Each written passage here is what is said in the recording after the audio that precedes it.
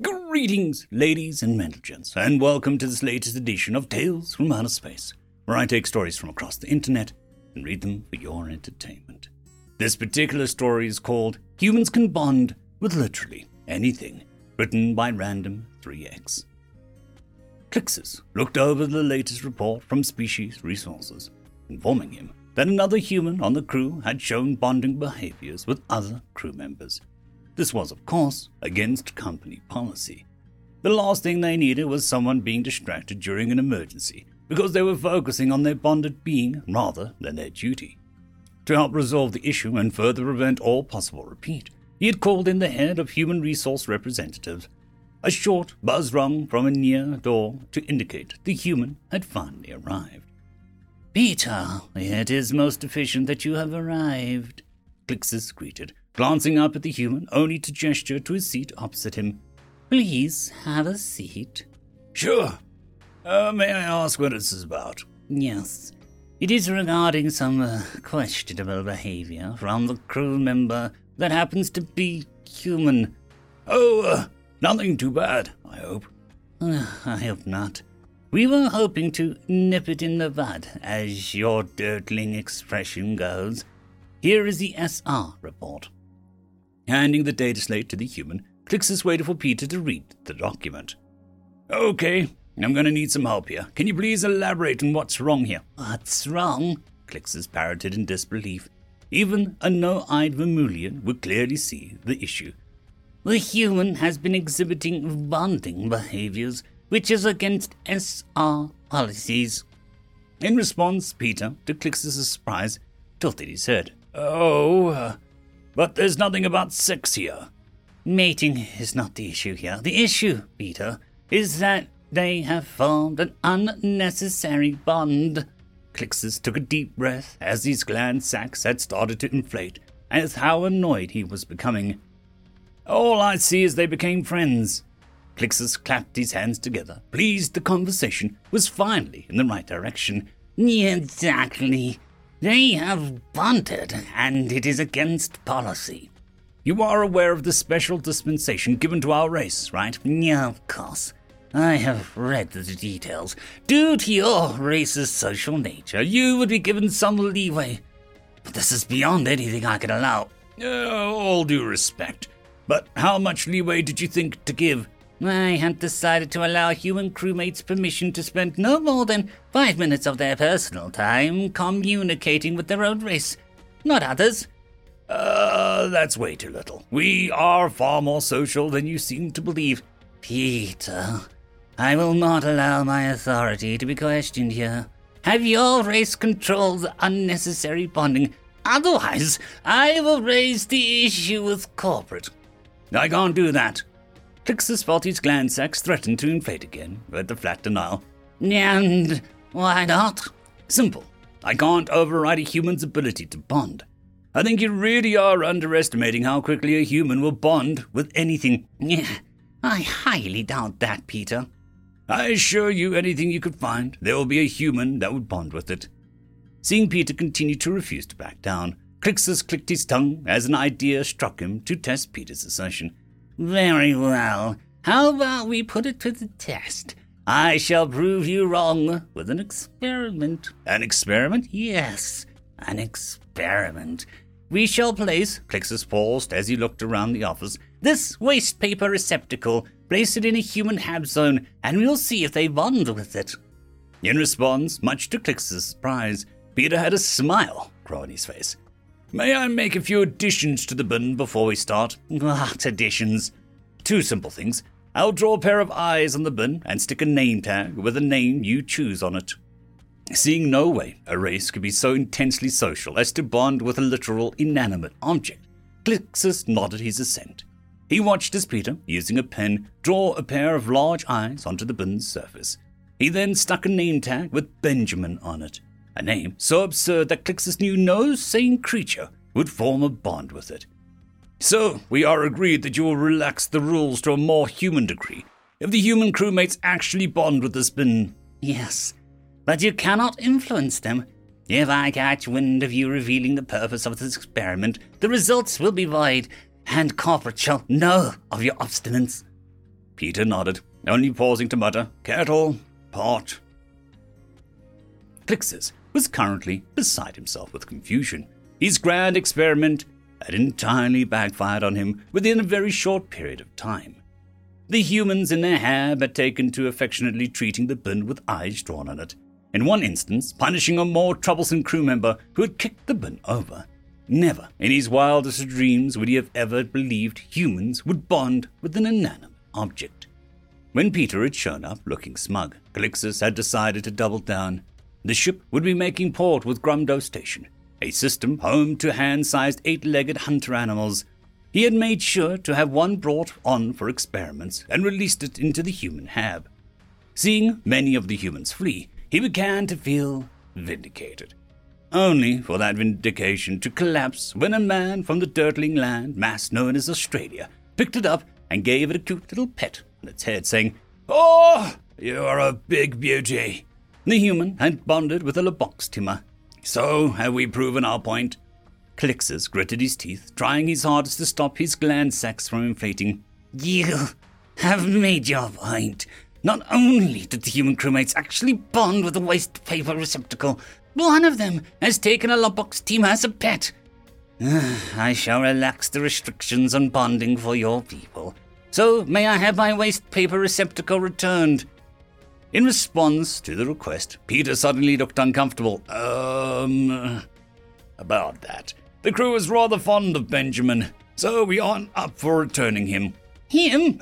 Don't worry. We'll make sure to reimburse the ship stocks for the bin itself. But Benjamin has become a cornerstone of our morale, and to remove him suddenly would deal a blow." "I shall repeat, him?" "I did warn you, we'll bond with anything. And anything we bond with, well, they're as good as a human." End of story. Story number 2. Humanity is Sick, written by Objective Campaign 82. Humanity, mankind, is sick. Sick, and no one knows the cure. For all the greatest physicians in the galaxy, those who cured death and defeated time, are those same humans. They don't seem to think that there is anything to cure. They die in the hundreds of thousands, and when they go, they die to hearty, hail, sound of mind, with a smile. Before the ascent of humanity and their medicines, death was a predator that got us all. Back then, it was only a matter of when, not if, never if. Truly, death was the enemy of us all, the humans even more so than the rest. Their world was hostile, an uncaring world. Mother Earth seemed to delight in her hurricanes, plagues, ice age, and hyper-competitive evolution. It was one of the few life-bearing worlds to earn the title of Death World. With all those monumental factors levied against them, no sentient race should have survived. But as we all know, one did. They weren't the strongest, not by their world standards or even galactic standards at the times, nor were they the fastest, most venerable, or hardest to kill. But they were the most tenacious and clever. They learned the rules of the cruel game called life, and learned to thrive. Reports have it that people of the galaxy were terrified of what such a species could do when they finally left their home star. And while there were wars, there was also a golden age of medicine. Because for all the millions of ways to die there were on a death world, there are also a million diseases, viruses, and infections to cure. Indeed, humanity found themselves facing less virulent problems to solve. They often expressed a sense of disappointment. It may have been this very issue that caused them to turn their attentions to things more challenging. The golden age of medicine brought about many advancements once thought impossible. Xenocompatibility, a reverse to aging, and the indefinite extension of life. With the steady advancements, humanity found ways for all species to share these things. And finally, they defeated death. Not just the dilemma of old age, nor repairing fatal wounds, but a true cure for death. A means by which a soul can be intercepted from its passage to the great beyond and returned to its body. Such a thing seems more like eldritch magics than hyper-advanced science. But as living proof of this, I, a person from the tail end of the golden age of medicine, have lived for over 19,000 standard years and returned from death 26 times. And yet, despite all of this, the humans still die, infected with a sickness they refuse to diagnose, and we could never hope to understand. This year, my 19,117th year of life, 2,023 years in this current incarnation, my long-time human partner has passed.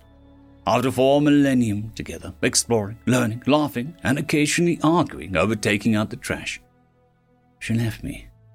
She wasn't this author's first human companion, but she was the first this author has witnessed the death of.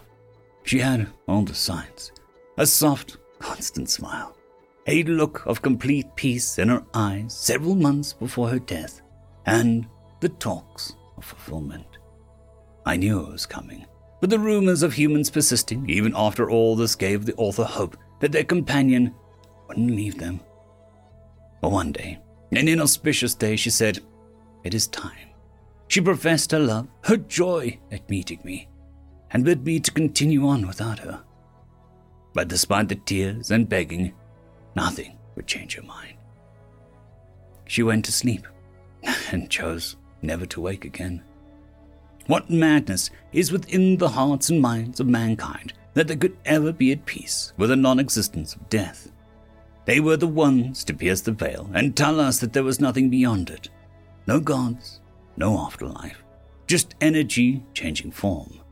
What joy, what peace, what certainty can they find in such pointless finality that they can embrace it with open arms? I'm not the only one who has seen this.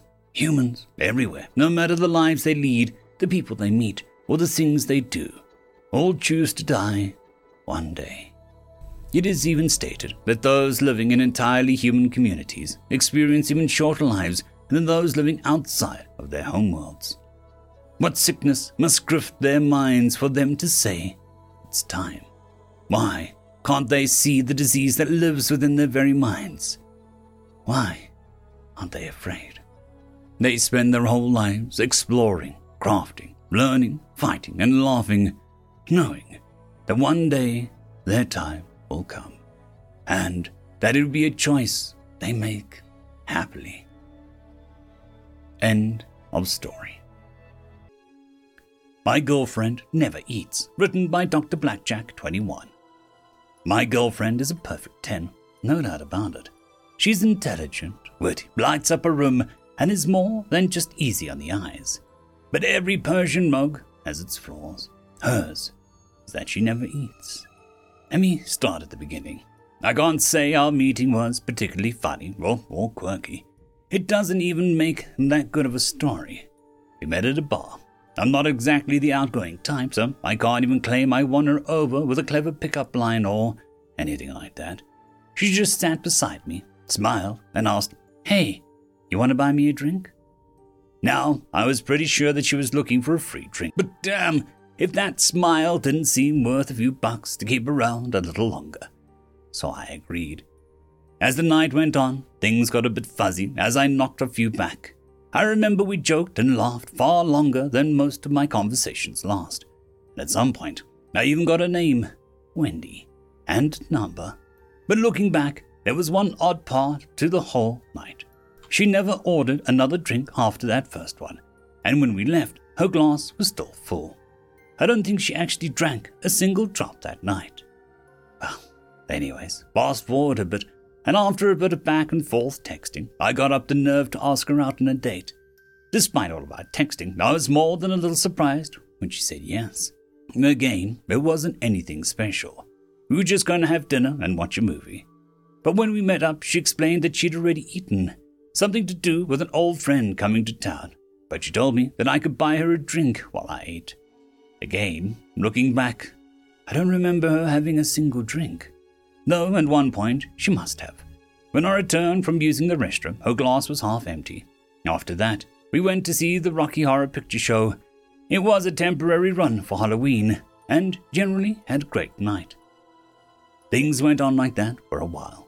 We'd make plans, but she'd always have an excuse not to eat anything.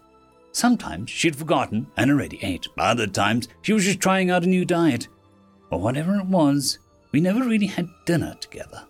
As time went on, we'd meet up for something in town, drinks, movies, etc. And always ended up at my place because it was closer. You see, Wendy lived way outside of town, out in the boonies, she always said. At one point, I asked why she lived out there, but she said that she enjoyed the solitude, adding that the forest at night was a thing of beauty. I told her that she was a thing of beauty. She laughed it off and made me forget about my questions for a bit. But after that, I kept asking about it, wondering when I could go check out this place that kept her so entranced that she didn't want to move to town. Finally, one night, she gave in to my pestering and invited me to visit her place.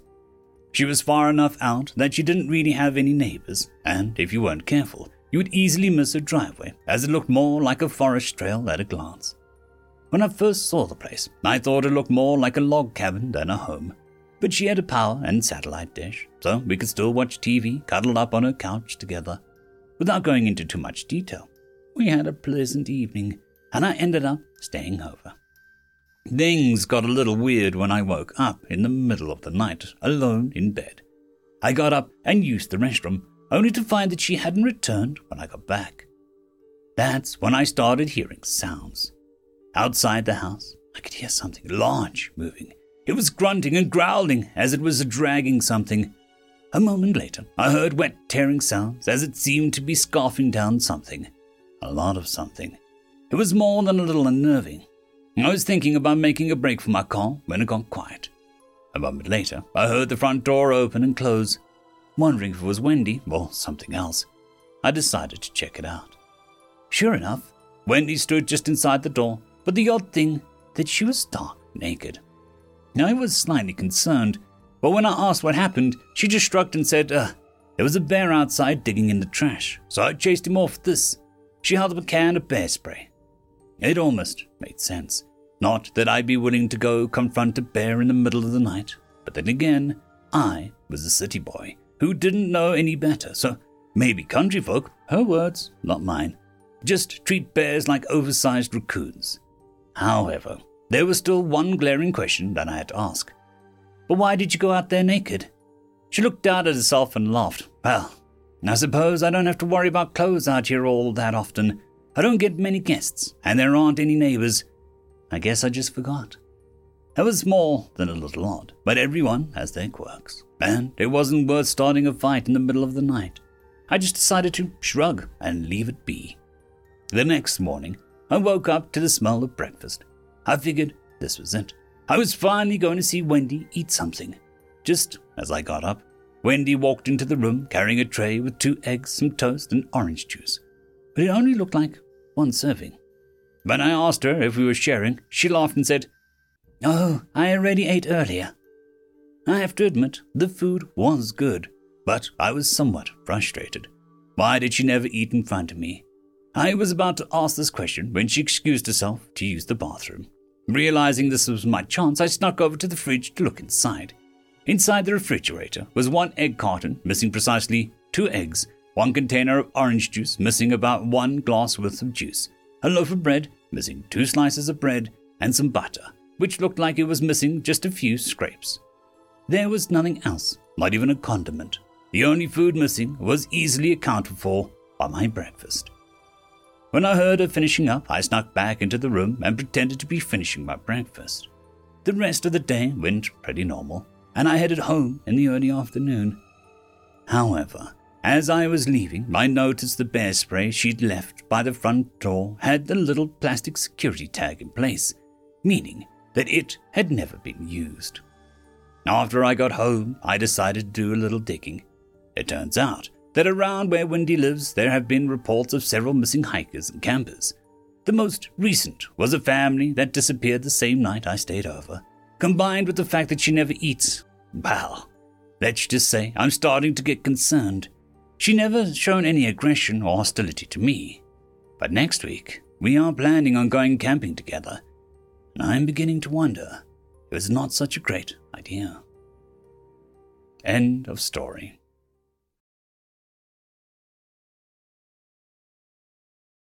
Story number 2. The application written by Ouijan Warrior. I waited. The Right and Honourable Grillcut Catjan, the current chair being of the Council's Admission Committee, lounged behind the vast desk. He fixed me with these secondary eyes as he slowly read and reread the formal hard copy. Finally, he placed the folder on his desk before looking at me with his primary eyes. Explain to me again why the Terran Federation is sponsoring yet another new race to the Galactic Council. I kept his gaze. It was a game, I knew. The formal reasons were all laid out in the paperwork. So what he was looking for was the less formal reasons. We feel the Huns are quite ready for joining the Greater Galactic Brotherhood of Sentient Species to take their place among... I hesitated. Grillcut hadn't moved a single whisker as I spoke. I sighted and shrugged. You're not buying it, are you? Grillcut shook his head slowly. The human gesture which, my sources told me, were all the rage amongst the up-and-coming Xenos these days. Not really. So what is the real reason? I relaxed slightly. Clearly, this was the informal part of the process. Get them off our back, I said casually. We figured that if we introduced them to other sentient species, they might latch on to us somewhat less. Grillcut picked up a second folder, fiddling with it as he spoke slowly. We see. And why has the Huns latched on to humanity, you said? I didn't say. They like us a lot. Grillcut nodded. Another human gesture that was all the rage these days. He scanned the folder he had picked up with his secondary set of eyes. Last anyone did any research of them, they were a fairly normal pre-industrial, pre-contact civilization. We accidentally uplifted them. Grillcut looked down with his primary eyes too, seemingly engrossed in the content of his folder. Accidentally uplifted? And, unintentionally caused a religious upheaval, with the rise of a new dominant belief system, which, by complete coincidence, I swear, seems to revere bipedal humanoids. Another slow nod. And how did you accidentally and unintentionally do all of that? I had hoped Grillcut would take his bribe and rubber stamp the application like he had before. Nothing to do to seek refuge in the truth of the matter. One of our scout ships crashed on the planet, not being able to reach Terra Command on the hyperwave. The crew have, sort of instigated an industrial revolution to bring the Huns tech base up to the point where repairs could be effected. Grillcut was still fiddling with the folder, still not looking at me. And the religion thing? The Huns' major religious focus on traditions and reverence of the past, kind of in the way when you need the locals to get nanocircuit design, space-capable manufacture, and antimatter fabrication going quickly. He put the folder down, reaching for the formal hard copy of the Huns' application. It's the second time in this mega cycle, isn't it? I'm sorry? It's the second species that humanity has accidentally and unintentionally uplifted this megacycle, isn't it? The second, yes, the second, that's right. Just two, not 42. Could happen to anyone, really. Grillcut shook his shaggy head again as he reached for the manipulator layout and grabbed the formal stamp on the edge of his desk, neatly placing a green stamp on the front of the folder. End of story. Nurse Prime, the human, is waking up already. Written by Slow AD 2584. The Nurse Prime sat in her monitoring bubble in the Galactic Citizen Hospital station, a little nervous. It wasn't every cycle that the hospital performed surgery on an Earth human. This could become dangerous. The human was undergoing a cancer removal, a partial removal of his thyroid gland thing for some reason in the neck part of the human form. It was all very odd to her. She had been doing a lot of studying in preparation for this procedure. As the Nurse Prime, she would be in charge of the human's recovery after the robotic auto-surgery. The surgery had just finished, and the human was in her care now in the post-surgery ward. His general anesthesia should have him knocked down for a good 12 to 16 more hours, and she was to watch over him. Just as she was the most worried, thinking of the many, many ways humans could simply wreck the facility, one of her heart monitors in her ward started to beep an alarm. The beep gaps increasing in rate per second and pitch. When the beeps got too fast, the heart monitor made long tones instead, though still rising in pitch. "Oh, by the dark star, not already. This is too soon." It was the human patient. Of course, his heart rate and blood pressure was spiking rapidly. He was waking up, and his body was alarmed, angry. Now the heart monitor blared in the police siren wee-woo alarm, but the nurse prime didn't have time to look up what that particular alarm signified with regard to human heart monitors, because there was a bang heard throughout the ward, sound of struggling. The nurse prime got up and raced into the ward to see two nurses struggling to hold the human down. The human was definitely awake and definitely upset. The nurses were definitely panicking, one on each human arm, but the human was very strong, throwing the nurses back repeatedly, ripping his arms from their grip, and slamming a tight grip on his own onto the hover gurney railings, trying to sit up. Nurse Prime stormed in and thundered with authority, "Do not let him sit up! He could fall to the floor!" The nurses rushed back in, grabbing the human arms and pulling them free of the rail to wrestle with the patient again. "We are trying, but we need help in here. This one is a fighter." The Nurse Prime gestured to two other nurses already. "You two, get over here and hold his shoulders down." She glared at the nurses. What happened? As the four alien nurses finally held the human down, one of the nurses replied nervously, "We just finished the extubation of his, breathing tube thing, and he just started to wake up. We thought that he would be paralyzed for some time still, but he suddenly hissed in a deep breath and suddenly became motile." The young nurse was at a loss for words. "I don't know how he—" The Nurse Prime nodded. "That would be the adrenaline, kiddo. We need to calm him down, fast." As the human squirmed under the full sets of hands, his broad shoulders flexing and surging in waves of power, the Nurse Prime rushed up, placed a hand on the human's shoulder, and said in a commanding tone, Sir, you're in the hospital. You just got out of surgery. We need you to calm down, lay back, and be calm. Do you understand?"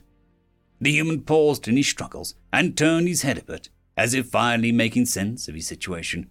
Can't see," the human croaked with recently abused vocal cords, but he nodded, and with a final yank ripped his arms free again, and with shaking hands interlaced his fingers across his chest, as he struggled to control the hiss breathing through his teeth. "They were just taped shut, sir. You woke up just so early. Yeah, let me get those for you." As she peeled the tape off, the human visibly relaxed as he looked around. His heart rate dropped noticeably already. "Are you okay? Do you need anything?" "Water," the human croaked. The Nurse Prime pulled up the human's procedure data. "His surgery began only 3 hours ago. He should have been under general anesthesia for many more hours than this. He might have to be aware of his surgery. No wonder he woke up fighting. We need to talk to human doctors and anesthesiologists immediately." The human lay in his recovery bed, surrounded by human surgeons, anesthesiologists, and lawyers. For some reason, they had all raced to the station of the highest authority jump gate clearance. "Greetings, Mr. Smith. Glad to see that you are on an amazing recovery. Now, could you please tell us the very first thing that you were aware of after going under for the procedure?" The human shook his head with a wry grin. Honestly, just waking up here, not knowing where I was, unable to open my eyes, with strange hands grabbing me. My head was a little fuzzy still, and it was only half notion that I had been kidnapped or abducted again or something, not remembering that I was here for surgery or anything." The other humans nodded with visible relief. That explained the fight instinct quite well, actually. The human continued, I assumed there was a tube down my throat getting pulled out. I missed even that, thank goodness." With that, the other humans nodded and wished the patient well and left. The Nurse Prime was greatly relieved. Apparently, nothing was done improperly. The patient was just an outlier of sort. Later in the shift, she was watching a video feeds of the patient's bed, just curious about human physiology. She knew the general anesthesia that he was under was a strong one with a paralytic that should have kept the human unconscious for at least 12 hours. She watched the video as one of the nurses extubated the plastic tube from the patient's mouth. Ew. No wonder he couldn't speak. Immediately after its removal, the patient's eyebrows drew together. His large jaw muscles clenched in visible cords, and his head slowly turned to the right, catching the nurse's attention. "Uh-oh, I think he's waking up," one of them said to the other as the heart monitor started to climb. "No way, it's too soon. He's just got here," the other said. "Yeah, but he can't move yet, right?" the nurse said nervously. "This is a big one here." The other nurse was about to confirm that the patient couldn't move, when suddenly the human sucked in a large breath suddenly, and all of his arms and legs lashed out, smashing into the side rails of the gurney. He grabbed the railings and tried to surge up into a sitting position. "Oh, my doctor, he is fully motile. How? What do we do?" "Ping the nurse prime and grab him." The nurse prime turned off the video, already knowing the rest. She shook her horned head. She had heard that humans were terrifying when in Maw mode, and she didn't particularly care for this intimate demonstration firsthand on her home turf. That could have gone so much worse. She was relieved that the well-documented talking a human down procedure was also proven to be so effective as well. End of story. Story number 2. A Death Wielder's Instrument, written by Composed Anarchy. Flobby Goda entered his practice room and approached their locker to retrieve their instrument. "Hey, precisely on time as usual, I see," came the voice of Pickety Snubber from behind him. The pair are members of a marching band that performs in the parade held every cycle to celebrate the founding of the Galactic Union. Today was simple practice. "Did you hear the news?" asked Flobby Goda. "About the new band member? Yes, can't wait to see what they play," Pickety Snubber replied gleefully. Every member of the band is a chosen musician from each race of the Union. Every time a civilization joins the Union, a new member is added to the band, and the newcomer this time around was from a race of humans. The sound of conversation and instruments tuning came to a gradual halt. Flabby Goober jabbed Pickety Snubber, who was not paying attention, in the side. She looked up to see everyone's gaze in the room had turned to the entrance. There stood a being like none they'd ever seen. Average size, but the muscular structure that could have been rippling under the skin of the exposed limbs was slightly unnerving. What's more, there was fur on top of its head and some on its face. The band director approached and talked quietly with the creature for a moment before turning around to address everyone in the practice hall. The director introduced the being as Brian the human, and that their instrument is played by blowing air into it. Flobby Goober and Pickety Snubber let out a short cheer as the sounds of conversation and instrument practice returned to the room. The announcement meant that the human would be in their section, so Pickety Snubber motioned to the human to join them. "Greetings, I'm called Brian," Brian said as he extended one of his upper limbs grasped towards Flobby Goober. "Greetings, Brian. I am called Flobby Goober, and this is Pickety Snubber," he responded as he looked at the human with confusion. He was also a little weirded out by the structure of Brian's grasping appendage. 10 digits, I see. Must play a complicated instrument," Pickety Snubber said warmly. Brian realized that he had reached out for a handshake out of habit, relinquished the pose. "Well, I guess that could be said," he said nervously.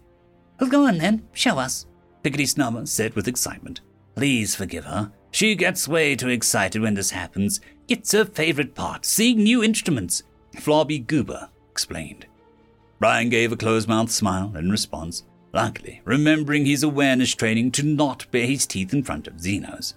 Then he opened the instrument case. "Fascinating. 4 tubes protrude from the top of a pouch and 1 tube comes down at the front. Do you have to manipulate all of that at once to play it?" Pickety Snubber was practically dancing around Brian as she got closer to look at the instrument. "Oh, no. 3 of the top tubes produce fixed background notes. The final top tube I blow into. Air also comes out the tube in the front. By changing the pattern of the holes in the tube I cover, I can change the primary note being played," Brian explained with enthusiasm.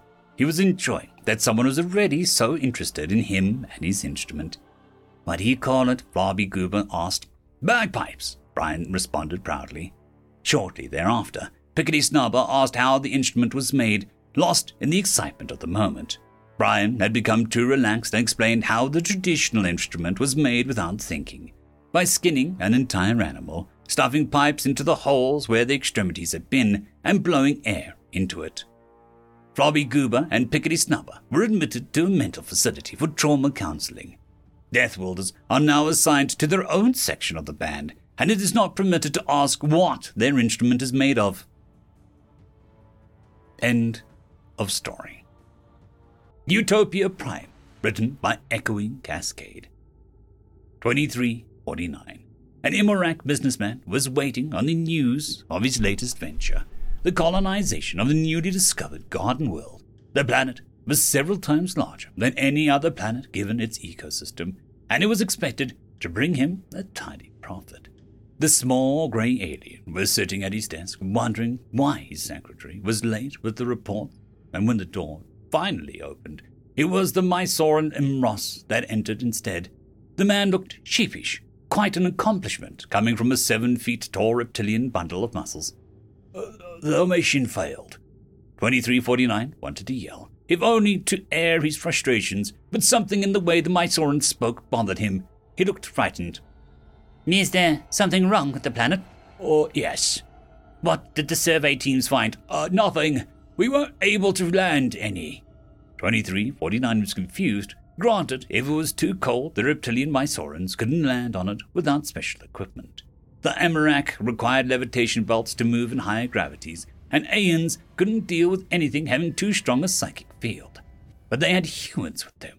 The Death Wielders may be a pain in the, everywhere, to maintain, but they were supremely adaptable to hostile environments. Even the humans? They were the ones who first noticed something was wrong. Allow me to show you the field report. 2 weeks ago, in orbit on the temporarily named planet Utopia Prime, Captain Pierce was going over the data while preparing his team for the initial incursion. Stable temperature, low winds, lush forests, no fauna and no geological dangers. Yep, it's a garden world, all right. The man had fought in the corporation wars and was scheduling the first recon. He would lead it personally. Normally, such an easy assignment would be left to newer members of the team. But something felt off. I can't quite put my finger on it, but I didn't make it this far by ignoring my instincts. Velasquez, Hoffman, get your full nuclear biological chemical armor. Oh, we are also taking Fluffy for a walk. The two former Rangers nodded and went to get their gear. Loading Fluffy, the 8-feet-long, 500-pound Fenrir-class bioengineered combat wolf, was surprisingly difficult. The moment he set foot, or rather paw, on the shuttle, he became agitated. Fluffy feels it too. There is something wrong. Velasquez and Hoffman haven't said anything, but a quick look at their vitals shows the heart rate is well above normal. Landing in 5 minutes. The shuttle AI chimed the message, and on cue, Fluffy began to fight his restraints. Hoffman tried to soothe the beast, but it kept trying to tear at its collar, drawing blood in the process. Trank him, yelled Velasquez, as he moved in to immobilize the wolf so Hoffman could get into medkit. By the time they landed, the beast was sleeping, and Hoffman was applying a dressing to its wound. What the hell was that? Fluffy is combat wolf for frack's sakes, trained to follow orders in active battlefield. What the hell has it spooked? No one had the time to answer Velasquez as the shuttle door opened, and all three turned their guns towards the descending ramp. Captain Pierce took point, and the two remaining Rangers covered the exit as he slowly made his way off the shuttle. All right, some lush forest, nice weather, no signs of fauna. One more step and then... The captain never completed the motion. Before his foot touched the grass, he rolled backwards into the shuttle. Hoffman and Velasquez opened fire on the forest in general. Close the doors! Close the doors! 2349 was watching the video report of Captain Pierce. We returned to the exploration vessel the second those doors were sealed. The man looked shaken in the way that 2349 had never seen before. He seemed on the edge of hysterics. I have willingly stepped into enemy kill zones to buy time for the rest of my company, held the line when artillery was going to rain death on our position, but... that was worse. The human took a swig of what to 2349 looked like a lethal amount of alcohol before continuing. Imagine Imagine walking on your grave, but it's also you doing the stepping, and instead of it being unsettling or terrifying, it was a euphoric occasion, like I was happily crushing my own corpse, joyfully killing myself. He had his head in his hands, sweating profusely. I have no idea what the frack is in that planet, but no one should go there. Ross turned off the recording. After that, we tried to analyze the feed from the planet in more detail. He brought up an image into 2349's presentation screen, a beautiful sunny forest. Do you see something wrong? 2349 didn't notice anything strange. Not really. Well, maybe. Ross nodded. Something feels odd, right? It took us a while to figure it out ourselves. Not all the shadows are where they should be. Some of the leaves don't sway in the wind, and there is the sun. What about the sun? It never sets. In the weeks we observed the planet, the image received from the probe never changed in luminosity. 2349 felt a chill down his spine. He was going to ask a question when an odd noise caught his ears. It seemed to be coming from the video, so he began to increase the volume. He was almost there when he was startled by Ross putting a hand on his shoulder. It never becomes audible. 2349 didn't recall Ross getting up from his chair or how long he had been trying to fix the audio. When he checked the sound output, it was at over 1000%. What the hell is it? Ross turned the volume off and returned to where he was sitting. We had an iron psychic check it. He translated it to the monarch in gold-colored robes.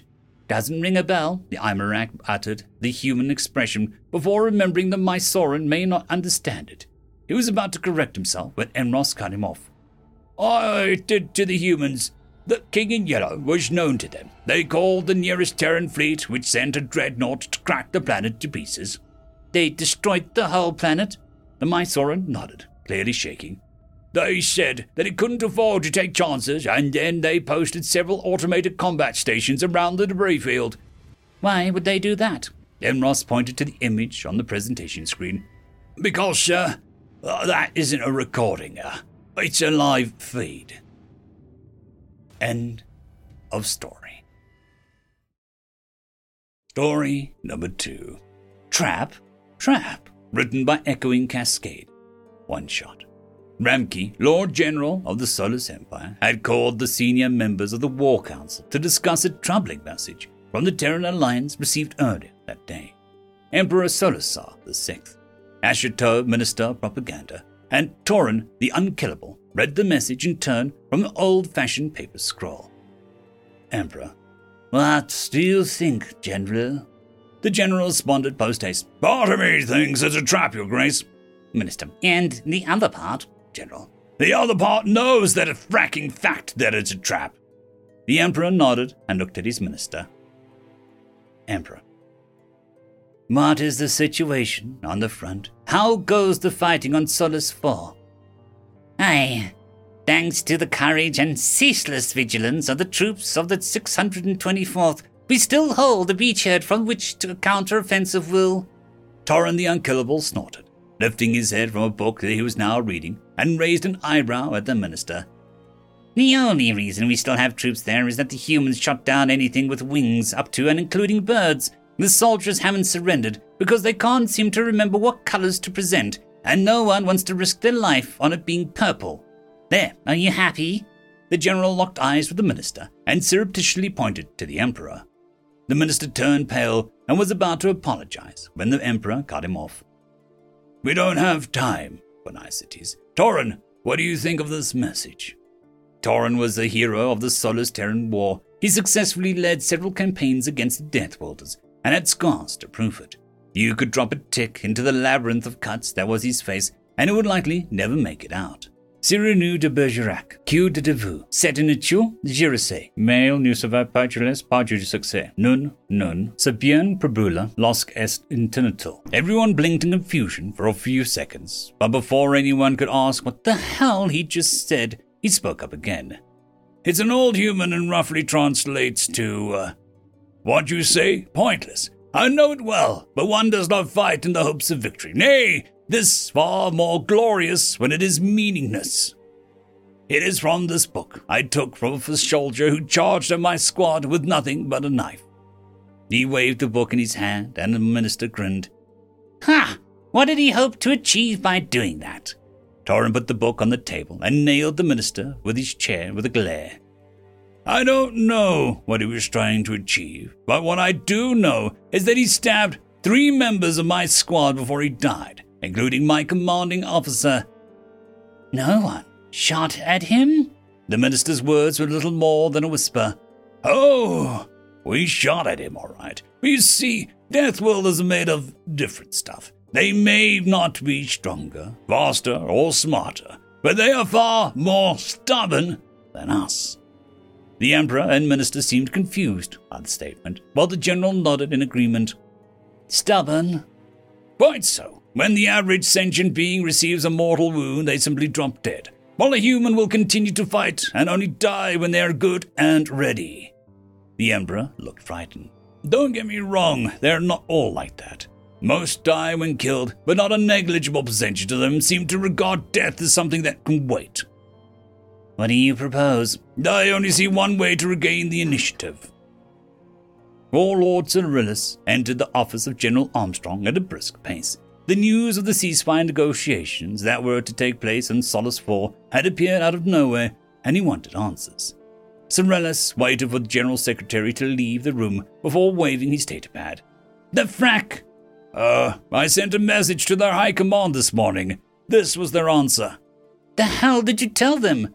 The General searched for the message on his desk computer and put the message on the screen behind him. We surrender. Negotiations to take place on Earth. P.S. Bring your own wine. 2 weeks later, during the peace talks, Warlord Cyrillus sported a bandaged chest, most assumed from battle wound, but a few knew that it was from a cracked rib due to excessive laughter. End of story. Gilroy was here, written by Stones and Daubs Beatles. 3 orphans sat outside Gilroy's grocery station, level 9. Their cup pleaded passerbys for donation, but the miners usually ran dry after getting wet in the bars on 8. Tonight was no exception. The trio stared at their empty cup with emptier stomachs. 2 Bavoran pups and bug-eyed and arachnid made unlikely friends, but orphans had no one else to turn to. Jury, the oldest and the strongest, was their fearless leader. He knew that their morale would plummet unless he spoke up, so he leaned in to tell them a tale. Have you guys heard of a human? Oh, on the hollows, said Pashy, the youngest and smallest. Flit, the arachnid, nodded with him. Then you've only seen the Alliance's version, Jury said in his head. Flit raised his 4 legs to sign. What other version is there? The truth, Yuri said. The Alliance hollows say humans built the gates, taught our granddaddies living in huts how to travel between the stars, but the humans were really making us slaves with their federation, and uplift really meant oppression. We were doomed to serve them forever, until the Alliance overthrew them, of course. Quit with the history lesson, Pasha huffed. Jury dug a claw into Pasha's chest. But why did the Alliance then proceed to exterminate the humans?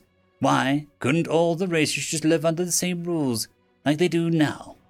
Because humans wouldn't back down, signed Flit. Humans lost the war. They were ready to make a deal, but I heard that the Alliance refused. They wouldn't stop until every last member of the human race was extinct. Why? Pasha and Flit couldn't answer. Because the truth is, humans are too dangerous to be left alive. Dangerous? Pasha laughed. They're just monkeys missing all their hair. That's the Alliance version, you idiot, Jury growled. If you talk to the grey hairs like me, you'd know what a human really looks like. First off, they're not mammals like us Bavorans. They're cold-blooded. Ice water runs through their veins. They will kill anything just for the sake of killing. They don't feel revenge or remorse. They don't feel anything at all. It's some kind of evolutionary adaptation called stoicism. But everyone feels pain, protested Flit. Even I feel it when there's a hole in my chitin. Not with the humans. From an early age they learn to cut their teeth with almost anything. And when the pup has a weak tooth, they rip it out of their jaw. Humans brook no weakness in their offspring. Pasha shivered. Yuri described not the mammal on the hollow, but a machine built only to kill. But worst of all are their eyes. Humans had an evolutionary ancestor called a Medusa. Do you know what it could do? Flitt's antennae trembled. With just one glance, it could strike someone stone dead and gobble them up whole. The grey hairs say that with humans, too, just one look could kill. How can you stop something like that? Flitt signed.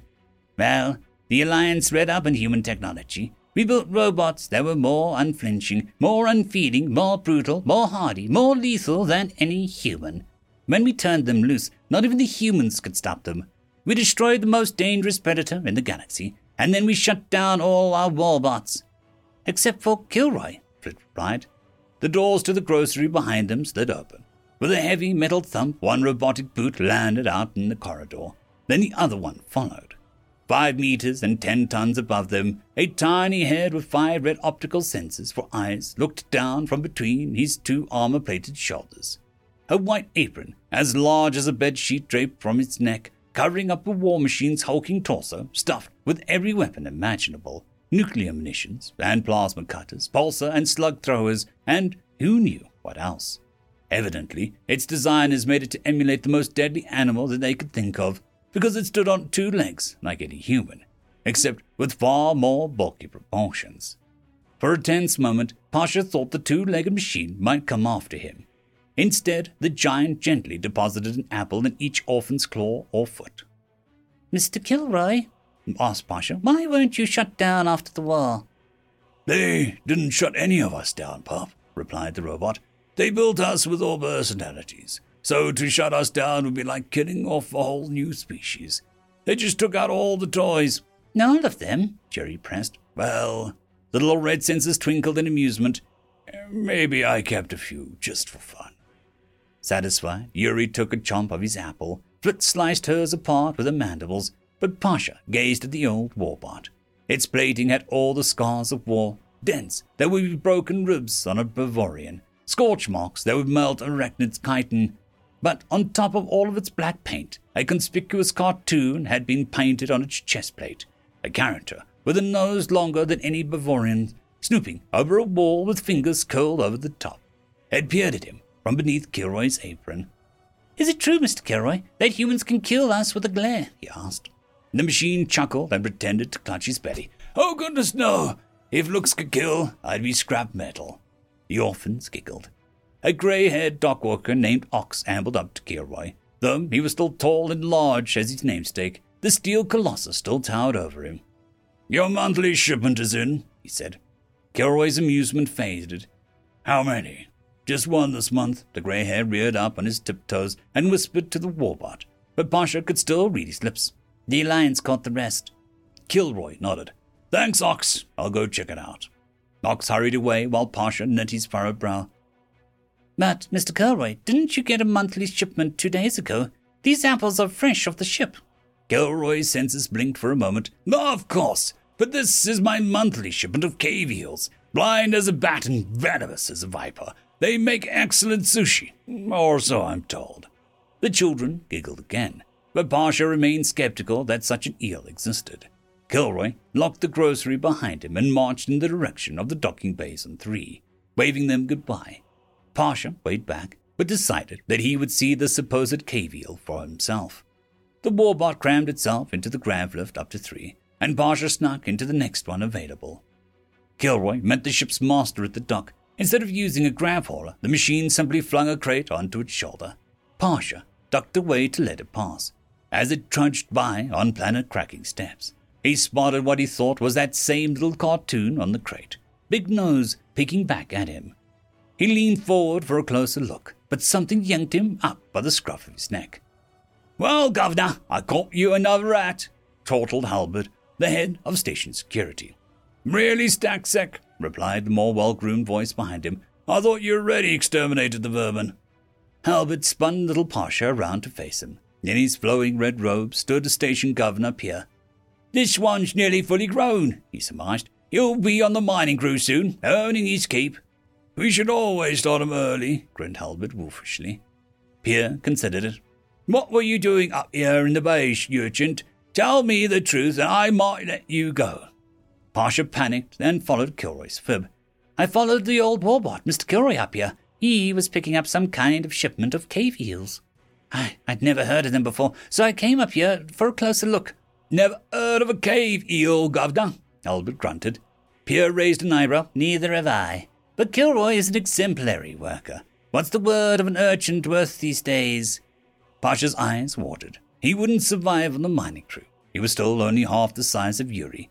He had to do something to save his own hide. Unfortunately, the only thing he could do was betray a friend. "Please, Mr. Governor, take me down to Mr. Kilroy's grocery. You can inspect the crate yourself." "Fine," Pierre clicked his tongue. "But you're out the lock in a hard suit if Kilroy really has cave eel in stock." Albert bound Pasha's arms up in elastic, then strung him out in front on the march down to the grocery where Yuri and Flit still sat.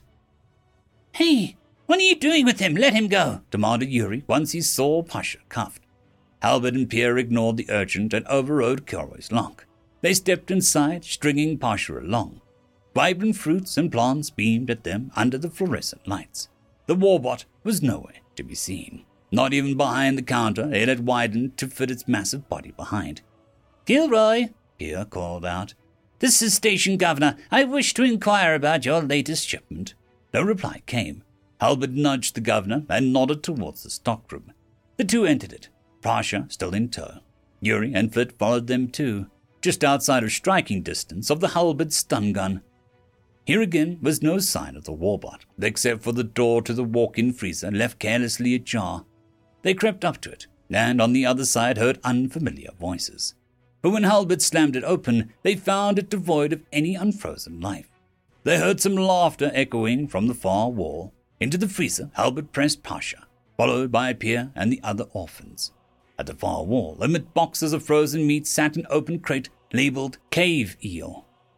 Talking again, alerting them, but not from inside the freezer. It clearly came from beyond the far wall now. Halbert raised a claw to his lips to silence them and looked around for a door. Pasha found it, a little latch down in the feet, indicated by Kilroy's cartoon character. He tried to distract them, but even bumbling Halbert could spot it with enough time. After 5 full minutes of searching, he pressed the latch and let the whole far wall swing clear. Behind the wall sat the warbot in a hidden bunk room, at the table made for a regular adult's half its size. Across from it was a small, hairless thing, even smaller than Pasha. As the human's head slowly turned, Yuri, Pasha, and Flit all fretfully shut their eyes from its lethal gaze. But all they heard was Halbert swear. Pasha let one eye peek open. "This is treason," cried Pierre, shattering the astonished silence. "Betrayal of the Great Agreement. This must be reported to Sysgov and SecGov, to the Alliance High Council itself. Humans still breathe in the outer room." Kilroy slowly rose, the steel titan filling the room with its bulk. The little human jumped from his seat and cowered behind the warbot meant to destroy him. In his eyes, Pasha didn't see any bitter cold. The eyes were wide and petrified. They were the eyes of an orphan, just like him. A bang nearly burst everyone's eardrums. Pasha saw Halbert's pulsar out of its holster and pointed at the boy. But Halbert's head was no longer attached to his body, and the fiery blade of a plasma cutter had leapt into Kilroy's right hand. Halbert's headless body slumped to the ground. "This will not be reported," Kilroy stated. It took one massive step forward, table cluttering aside. Pierre stumbled backwards, tripping over his own red robes. "Override!" he screamed from the deck. "Override code X922G!" Kilroy jerked to a stop. To Pierre's fright, it didn't stay frozen forever. Instead, it clutched its belly with its hand and chuckled again. "I'm not just one of your machines, Governor. Your warbots killed many of us, but the rest of us found ways around them, ways inside them." Something clicked from Kilroy's head. Slowly, the entire faceplate detached, swinging upwards towards the ceiling. The metal face was gone, and Pasha gasped and shied away from what was inside. Another face, this one of a hairless flesh, was encased within the machine. Unlike the boys, it was a hard nose and clenched jaw. The two eyes were not icy nor scared. They were aflame with hatred, scorched with the fires of 1,000 sundered suns. "I put this warbot on like a miner puts on a hard suit," Kilroy gritted. "I put myself in this machine so that I could smuggle people out from the Alliance to New Earth. to hide myself from you and your goons. I had to become one with the machine. Kilroy tested the dexterity of his free robotic hand. I had to lose my real arms, my real legs, just to cram myself inside. But it made a convincing disguise. Who would suspect the machine built to destroy humans would actually be one? His eyes glanced over at Pasha, Yuri, and Flit. Suddenly, they were soft. The inferno tamed into warm and welcoming hearth. The mask only slipped when I showed some love for these three.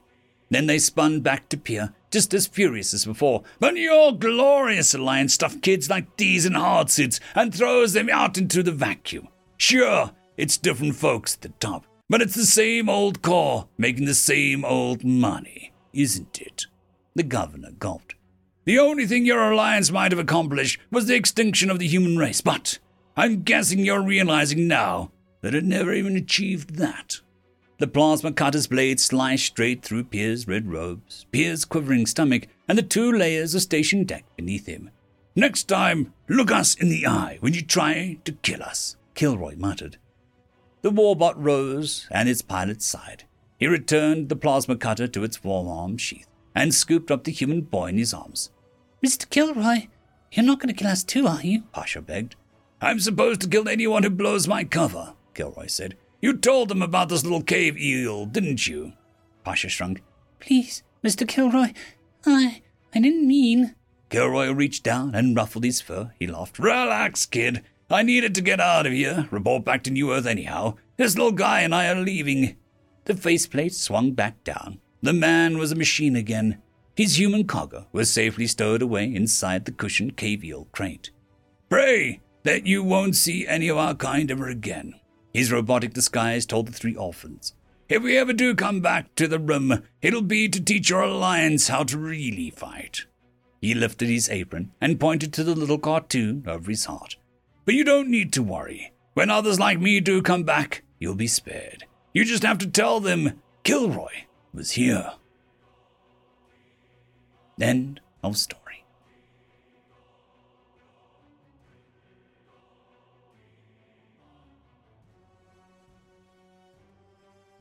There is a new legend on the horizon. Blueberry Cat has taken the T6 Patreon spot. Thank you very much, and I'm sure that I speak for everyone when I say that. I would just like to thank our T5 members, Lord Azrakel, Ambrose Cattell, Quantum Wednesday, Drexoon WRE, Blueberry Cat, Cam Maxwell, Casper Arnholtz, Bushmaster 177, and Leslie 517. Thank you very much.